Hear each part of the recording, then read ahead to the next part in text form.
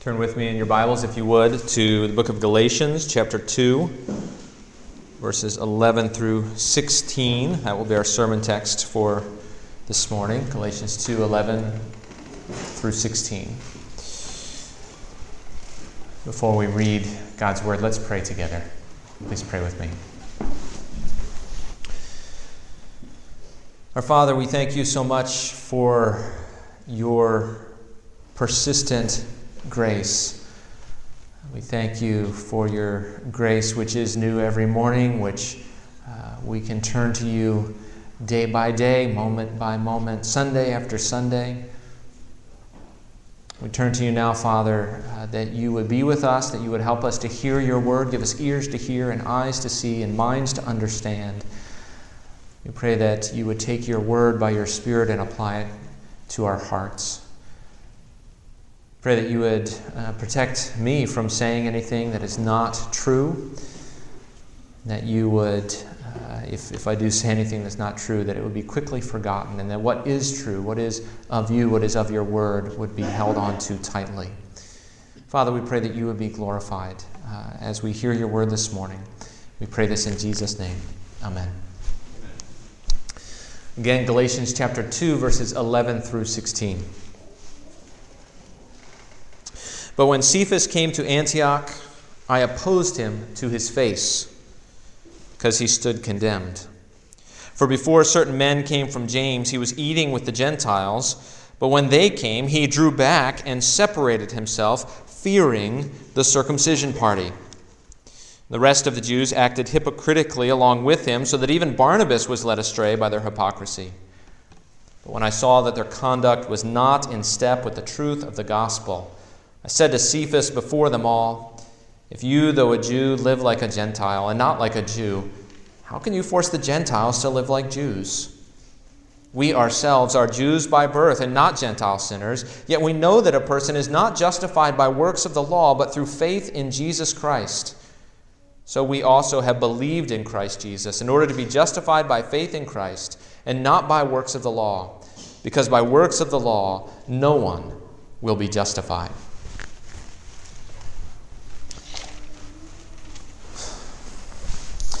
Well, I have been learning recently how controlled I am by fear. Fear, I've realized, it's a daily part of my life. Fear of people's opinions, fear of deadlines, fear of not living up to my own standards, fear of failure, fear of success. Pretty much everything scares me, it seems like. I don't look afraid, right? I don't think I look afraid. I can fake confidence pretty well. But fear is a real part of my daily experience. And fear has lots of other names, doesn't it? Worry, anxiety, even being controlling or angry can be other manifestations of being afraid.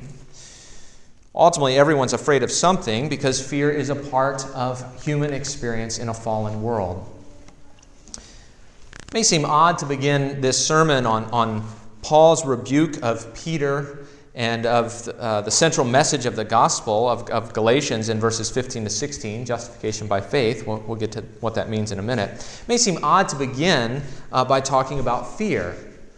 And yet there it is in the second verse of our passage this morning. We're told that Peter feared the circumcision party. Fear undercut the gospel's work in Peter's life, we'll see. In fact, there would be no Galatians 2, 11 through 14 if Peter had not been afraid. These verses just wouldn't be here because this event would not have happened. Why is that? I mean, fear is antithetical to the gospel. And by that, I mean two things. On the one hand, living in fear is really the opposite, or at least an opposite, of living by faith. If we are living in fear, which, again, I confess I do at times, if we're living in fear, we're not resting. We're not resting in the gospel. It doesn't matter how much we profess it, we're not resting in it. But also, living by faith is really the antidote to living in fear. Those are closely related things, but they're not quite the same, right? Living in fear is the opposite of living by faith. And living by faith is the antidote to living in fear, which is to say that the gospel is what empowers us to overcome fear. You can see in our outline this morning, we're going to talk about some of these things. The outline is on the back of the bulletin. If you haven't found it yet, you're welcome to turn there. Our first point on our outline is Peter's faithless fear. Second, we'll talk about Paul's gracious rebuke. And finally, we'll talk about our gospel-grounded acceptance. Faithless fear, gracious rebuke, and gospel acceptance. First, faithless fear. We need to set the stage.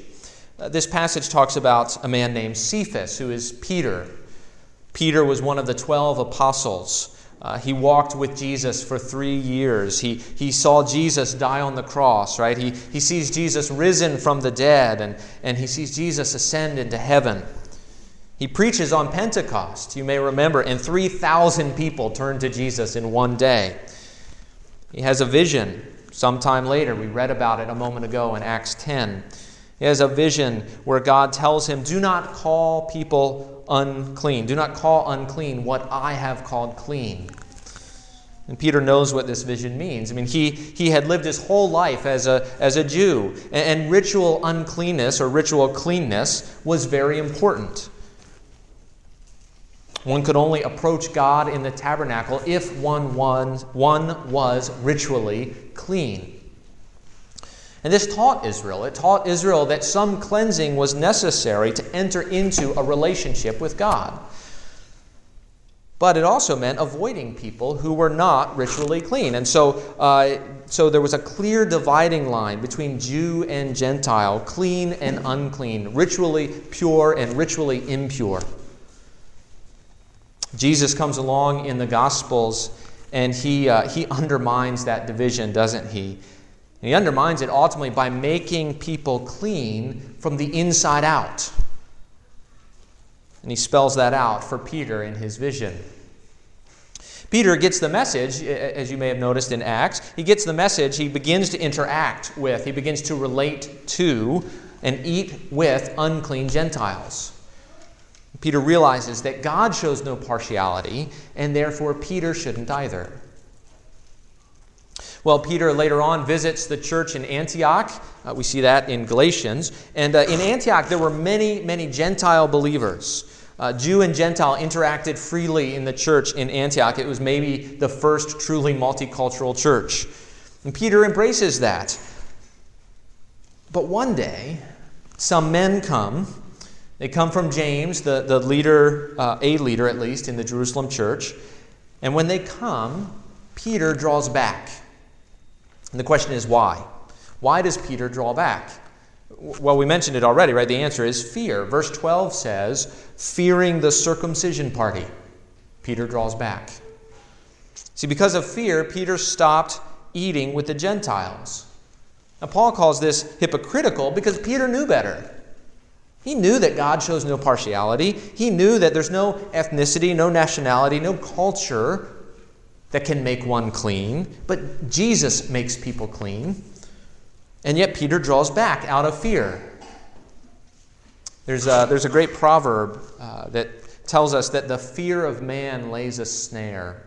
It's Proverbs 29:25. It's actually one of the verses I memorized early in my Christian life, as if memorizing that verse might magically free me of fear. It didn't work, but it's a good verse, nevertheless, to memorize. Fear of man lays a snare, and Peter had been captured by fear. Well, why? Right? What was Peter so afraid of? It's kind of the million-dollar question because the passage doesn't exactly tell us. The passage says, Peter, fearing the circumcision. Fearing the circumcision. It actually doesn't say circumcision party. That's kind of an explanatory gloss, right? They're trying to explain what it means that Peter fearing the circumcision. What does that mean? Well, there are actually two options. The first is maybe the more obvious one, that these men from James, they were possibly pushing circumcision on the Gentiles and on Gentile Christians. They are therefore the circumcision party, right? Because they want the Gentiles to be circumcised. And Peter is afraid of the opinion of these men from James. And these men, this view says, they judged Peter for eating with unclean Gentiles, uncircumcised Gentiles. And Peter didn't want to be judged by these men, and so he stopped. He withdrew. He stopped eating with the Gentiles. If this is true, it's kind of a simple case of wanting to look good in the eyes of others. Peter didn't want to look bad in the eyes of these men from James, and so he drew back. That may not be too surprising if you know Peter. You may remember Peter at the trial of Jesus. He's sitting outside the trial, and he denies that he knows Jesus 3 times. Why does Peter deny that he knows Jesus 3 times? Maybe because he's afraid. He's afraid of being associated with Jesus at that point. Well, here he's afraid again. He's afraid of what these men from James might think of him, afraid of their judgment upon him. There's actually another view, though. The other view says that the men who came from James themselves are not the problem, but they reported on the persecution happening in Jerusalem by Jewish non-Christians, right? In that case, the circumcision simply means Jewish people.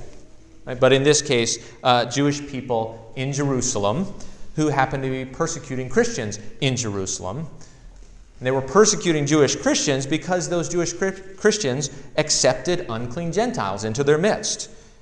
And the idea then would be, if the thought process in Peter's mind, right, if I want the Jerusalem church to stop being persecuted by the Jewish people around, then we need to stop associating with unclean people. We need to prove that Christianity doesn't destroy Judaism. So we need to back off from the Gentiles in our midst. So maybe Peter is afraid of Jewish Christians who are pushing the requirements of circumcision. That's normally the way it's taken. That's possible. Maybe he's afraid of Jews who are persecuting Jewish Christians who associated with unclean Gentiles. Of course, either way, the fear is of being rejected by men. Peter is afraid of rejection. He's afraid of the consequences of rejection. If I'm rejected by this group of people, maybe they will shame me. If it's the Jewish Christians, maybe they'll shame me, or maybe they'll put me or other Christians to death. But either way, fear of rejection had taken hold of Peter's heart. And there's something profound here that we need to notice. What was the result of this fear taking hold? The result was that Peter withdrew from eating with the Gentiles. Fear of rejection by men led to rejection of men. Right? The fear of rejection by men led to rejection of men. If I want to be in with you, right? If I want to be on your in crowd and you have a standard of what that looks like, I not only have to meet that standard myself, but I also have to reject those who don't. Peter is afraid, right? He's afraid of what people thought of him. He's afraid of being rejected by others. And as a result, Peter, on some level, rejected the Gentile church. He stopped eating with them. He removed himself from them. It might have been subtle, right? I mean, Peter didn't necessarily announce to the Gentiles that he was rejecting them. Hear ye, right? Henceforth, all Gentiles, right? Don't touch me. No, he didn't do that. But you can imagine the Gentile Christians kind of sitting around the lunch table one day and say, hey, has anybody seen Peter recently, right? What's happened to Peter? I mean, why isn't he coming around anymore? I miss the discussions we used to have around the table. And somebody says, oh, Peter, he doesn't eat with the likes of us anymore. He thinks he's too good for us, right? Oh, why is that, right? What's going on? Well, because we're Gentiles. See, the fear of rejection by other people had led to the rejection of other people. Right? And I wonder, first, where you might be afraid, where you might fear a rejection. Right? Are you afraid of what people might think of you or do to you? Has the fear of man gripped your heart? But second, I wonder if there are times when the fear of people so grips our hearts that we actually reject or disassociate ourselves from others, not because they've rejected the gospel, but because they're culturally uncouth or they're theologically weak or they're ethnically or educationally or economically different. What causes you to, on the one hand, look down your nose on other people, or maybe worse, when those around you look down their nose on other people, do you join in for fear that they may look down their nose on you? Does that make sense, what's going on, right? What kind of in-crowds do we have? And are we trying to get into? And notice how Paul responds in Paul's gracious rebuke. Paul doesn't say, quit it, Peter, right? Peter, you're acting like a racist, right? Stop rejecting the Gentiles because they're Gentiles. He doesn't say, Peter, you're rejecting God's law to accept other people. He doesn't say, you were there, Peter, when Jesus declared all foods clean, by implication all people. Peter, you should know better. Paul could bring the hammer down, right? But he doesn't, actually. What does he tell us? Verse 14, Paul says, I saw that their conduct was not in step with the truth of the gospel. Paul doesn't say, look, Peter, this is an issue of right and wrong. This is an issue of the law, and you are not living up to the law. It's not what he says. Paul says, this is an issue of the gospel, and you are not walking in step with the truth of the gospel.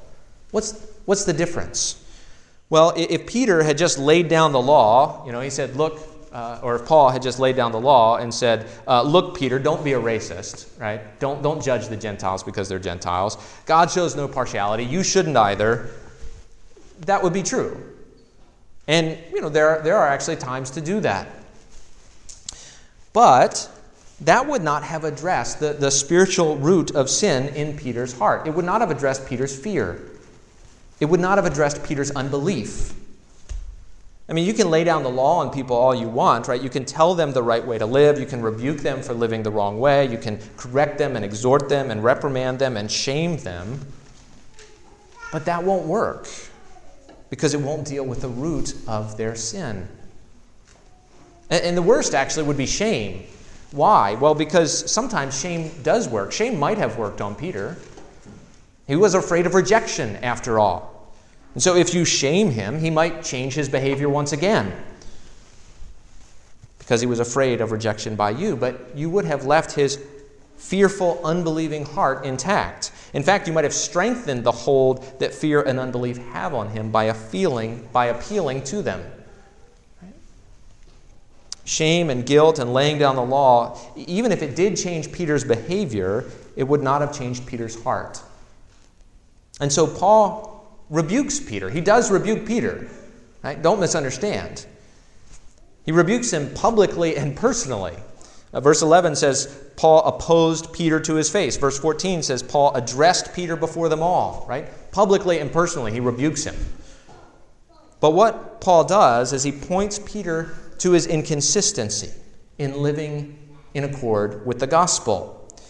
Paul says again in verse 14, he says, if you, though a Jew, live like a Gentile and not like a Jew, how can you force the Gentiles to live like Jews? And what Paul is saying is, Peter, I know you don't keep the whole Mosaic law. I know you've spent time with the unclean. In fact, the passage we read earlier in Acts chapter 10, one of the most overlooked details of that chapter is that Peter had been staying with Simon the tanner. Simon the tanner, which kind of seems irrelevant to us. But a tanner, what does a tanner do? He deals with leather all day long. He deals with dead animals all day long, which means according to the Jewish law, he would have been unclean. So Peter was actually already living with an unclean person in Acts chapter 10 before he went to the Gentiles. Peter wasn't living like a Jew. He was living like a Gentile. He wasn't keeping the law for himself half the time. So Paul says, I know you've spent time with unclean people. I know that you know your freedom in the gospel. Why won't you let these Gentiles live out their freedom in the gospel? And he points out the inconsistency to get Peter to look at the heart, at his own heart, and to question his own motives, right? How can you do this, Paul asks. What is causing you to act hypocritically, to not walk in step with the truth of the gospel? And of course, the root of Peter's behavior, the root of drawing back, the root of rejecting the Gentiles was Peter's fear and his unbelief. Peter was walking inconsistently with his profession of the gospel. And the truth is, this is where most of us live, most of the time.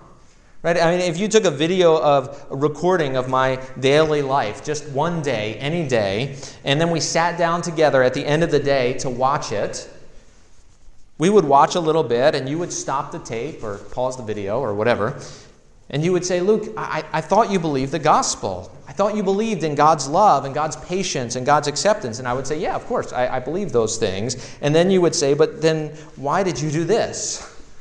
Right? Why did you yell at your boys here? Why won't you forgive this person there? Luke, you don't seem to be very loving over here. And maybe for you it would be completely different things, right? For men who are trapped in porn or women who are depressed because they want to be married, right? You might say, well, I thought you believed that God was your real satisfaction and joy, not these other things. Or the businessman who overcharges his customers. You might say, I thought you believed that God would provide for all your needs. Why are you doing these things? Whatever it is, whatever our sin, right? Sin for the Christian is always living inconsistently with the gospel that we profess. And my point is not to shame us, right? But to point out that there is this inconsistency. That our confessional theology, right? The theology that we say, that we speak, that we confess, our confessional theology is not always the same as our functional theology. And so much of growing in the Christian life is about the truths, growing in the truths that we already know. We already believe them, and yet they have to sink more deeply into our hearts, working themselves out more fully in our lives.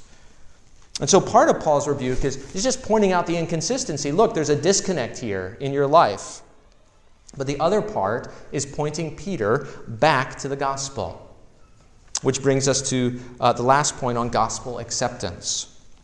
It's kind of hard to know, actually, where Peter's speech ends, where Paul's speech to Peter ends, and his address to the Galatians begins.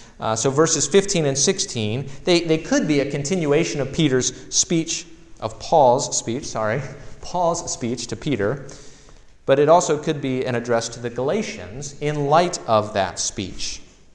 Whatever the case, Paul now turns to what is really the heart of the gospel. Verses 15 and 16 is in some ways also the heart of Peter's letter, Paul's letter, because it's like Paul's thesis statement for the book of Galatians. Verses 15 and 16 say this: We ourselves are Jews by birth and not Gentile sinners, yet we know that a person is not justified by works of the law, but through faith in Jesus Christ. So we also have believed in Christ Jesus in order to be justified by faith in Christ and not by works of the law, because by works of the law no one will be justified. Now those two verses require at least some definitions.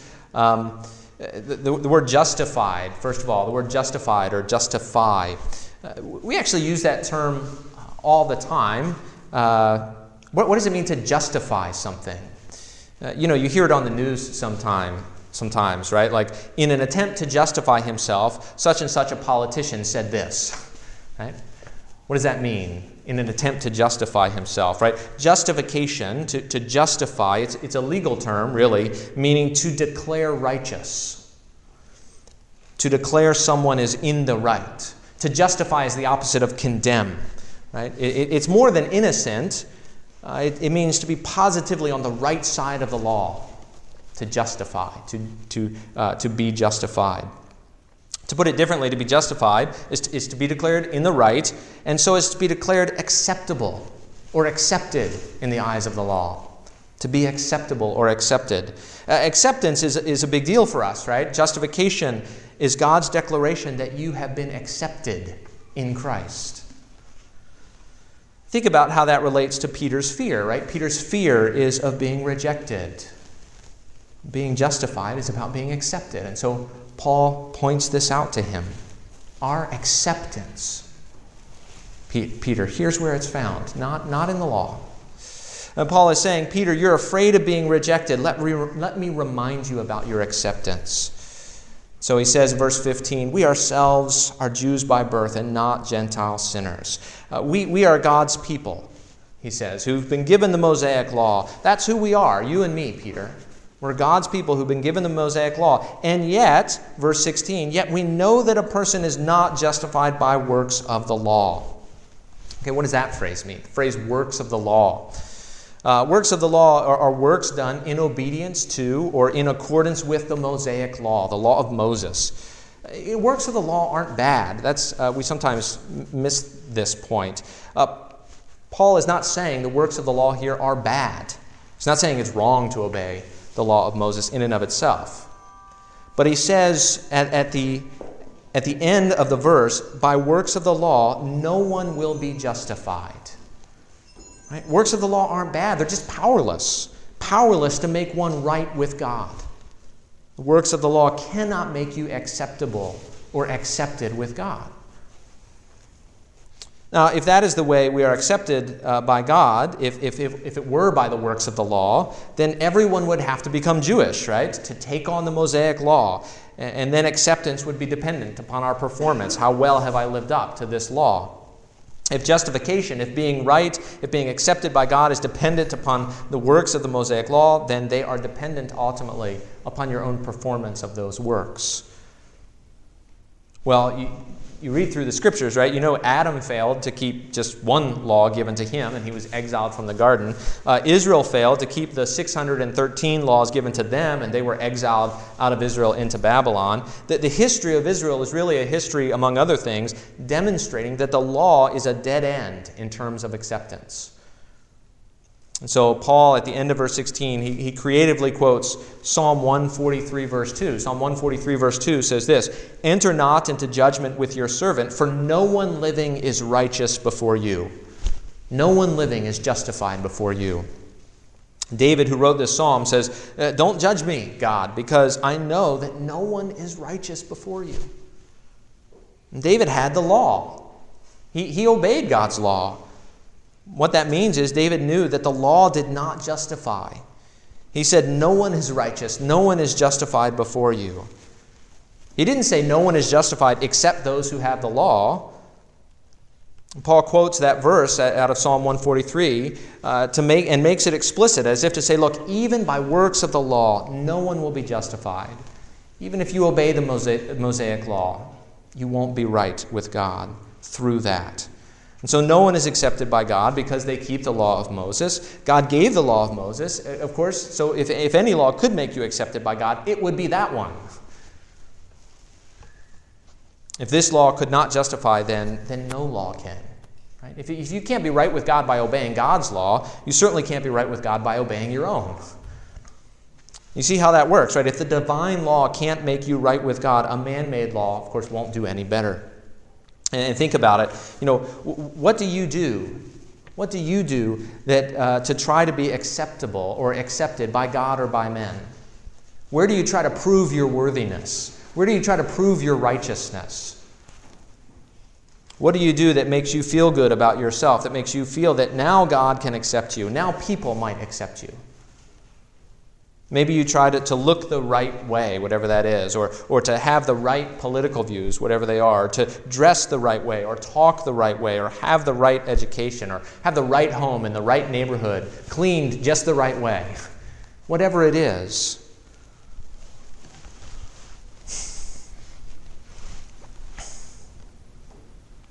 Whatever standard you adopt to make yourself acceptable, to make yourself righteous before God, it is either God's standard or a man-made standard.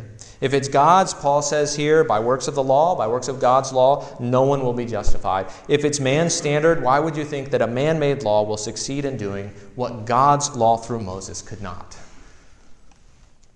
So verse 16 again. Verse 16 says, "We know that a person is not justified by works of the law, but through faith in Jesus Christ." What is it that justifies? What is it that makes us right with our Father? What is it that makes us acceptable and accepted? There are actually two options here, believe it or not. And I'll mention both because they both have merit in terms of understanding this verse. Option one is, maybe the most obvious, faith in Jesus Christ, right? That's what it says. It says, no one is justified, a person is not justified by works of the law, but through faith in Jesus Christ. That's what Paul says. And so we, in that view, are righteous with our Father through faith in someone else. And hence, this is why Paul goes on to say, "So we have believed in Christ Jesus in order to be justified by faith in Christ and not by works of the law." So option one, when it says through faith in Jesus Christ, it means we're justified, we're made right, we're made acceptable with the Father through believing in the person and work of Jesus, his Son. There's actually an option two, though. Similar, but there's a slight difference. The King James Version, I don't know if any of you are reading the King James Version this morning, but the King James Version translates it a little bit differently. The King James translates this verse this way. It talks about not faith in Jesus Christ, but the faith of Jesus Christ, which is kind of an odd thing to say, the faith of Jesus Christ. It's a legitimate translation. Well, what would that mean? Some have understood this phrase to mean the faithfulness, which again, that's a legitimate way to understand the word, the faithfulness of Jesus. The faithfulness of Jesus. By what are we justified? Not by works of the Mosaic law, but by the faithfulness of Jesus. By his obedience, by his life, by his death, by his resurrection. That's what we are justified by. And if this is a proper understanding, what Paul is saying is look, you're not accepted by works of the law. You are accepted by the faithfulness of Jesus. You're not accepted by your performance. You are accepted by the performance of Jesus. Jesus is God in the flesh, who lived a perfect life, who himself perfectly obeyed the Father in all things. He died for our sins in obedience to the Father. He was raised from the dead. He was vindicated by his resurrection. And we are accepted by God, not because of what we can do, but because of what Jesus did. How does what Jesus did then apply to me? Well, Paul goes on to say, so we also have believed in Christ Jesus in order to be justified by the faithfulness of Christ, if you take it that way, and not by works of the law.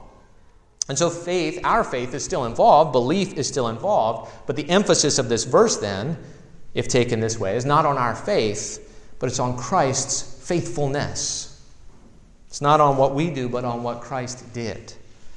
There are a couple of other passages that can be taken this way, just in case you're curious to look. Two would still connect our faith, our believing, to Christ's faithfulness. So Galatians 3:22, later on in Galatians, we read, "But the Scripture imprisoned everything under sin, so that the promise, again, by the faithfulness of Jesus Christ, might be given to those who believe." Right? So in this case, Paul's not just being redundant. He's not saying the promise by faith in Christ is given to those who believe. He's saying the promise by the faithfulness of Christ is given to those who believe. So he's talking about the promise by faith being given to those who believe. He's talking about two different realities. The faithfulness of Jesus on the one hand, given to us who believe on the other. Romans 3:22 has actually the same kind of contrast. It says, God's righteousness through the faithfulness of Jesus is for all who believe. So one possibility here, Paul is saying we're justified by faith in Jesus Christ. The other possibility says we're justified by the faithfulness of Jesus Christ given to all who believe. Now, if you're wondering what the difference is, of course, in the end, the practical theological difference is none. They're the same, right? Either way, we're justified by believing in what Jesus did. It's just a matter of how this verse is spelling that out. Here, the main point, though, is our acceptance comes through believing in what Jesus has done on our behalf. Jesus lived, he died, he rose for us. He was rejected on the cross that we might be accepted in him. And I want you to think about what that does to the fear of rejection. Paul confronts Peter and he says, Peter, you're not living in step with the truth of the gospel.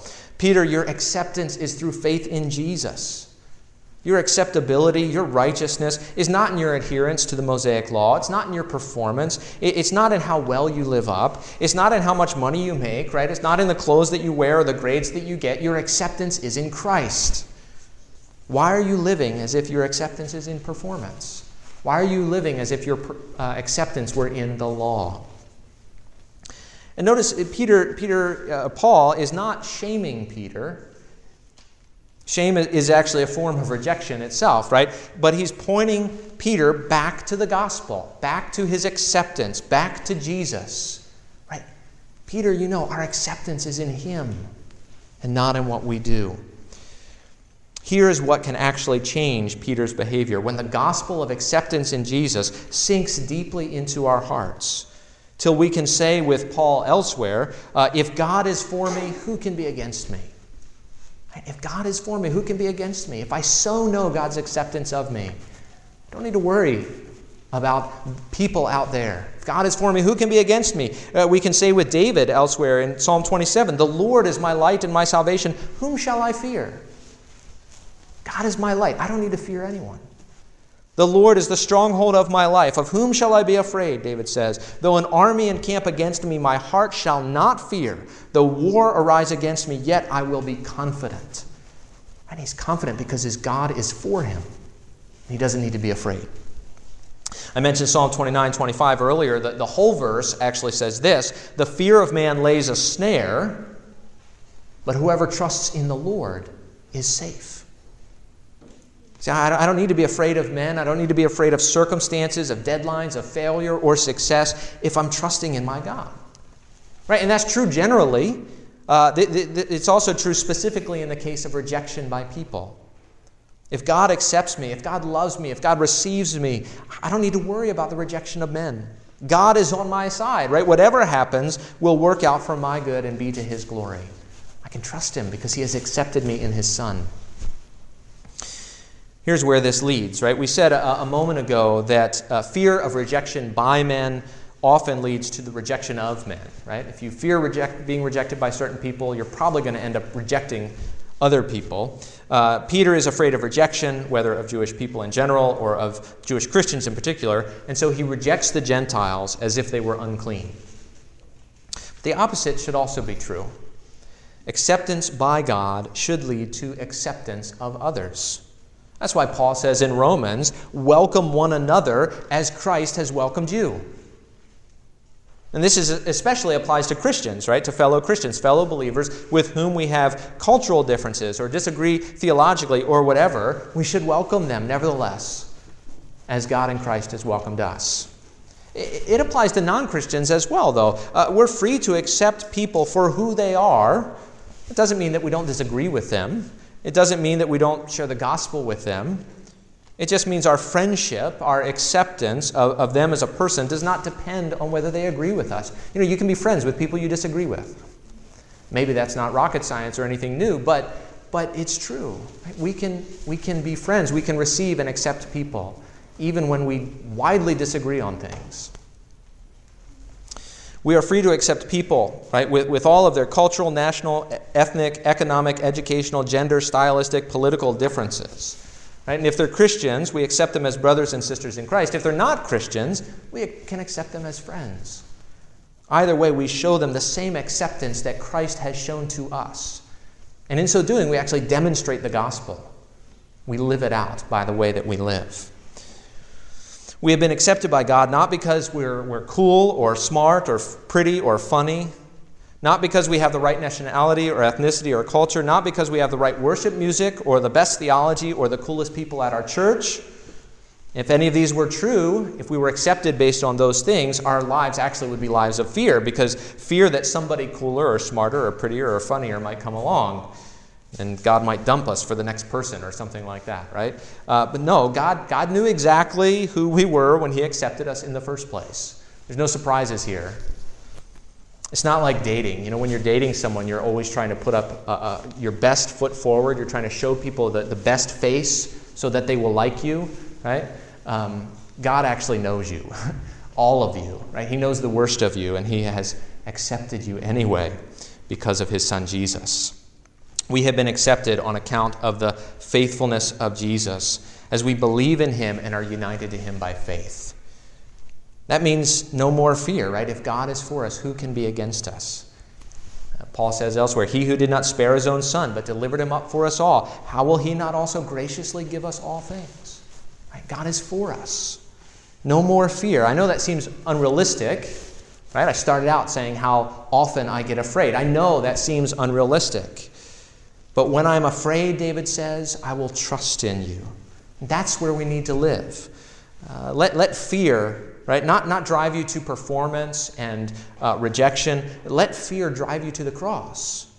Let your fear drive you to God, where you find that God has accepted you and now cares for you as his child. Right? Because the fear of man lays a snare, but he who trusts in the Lord is safe. Let's pray. Our Father, we pray that you would turn our hearts to you, that when we are afraid, we would trust in you. We would turn to you. We would find a refuge in you.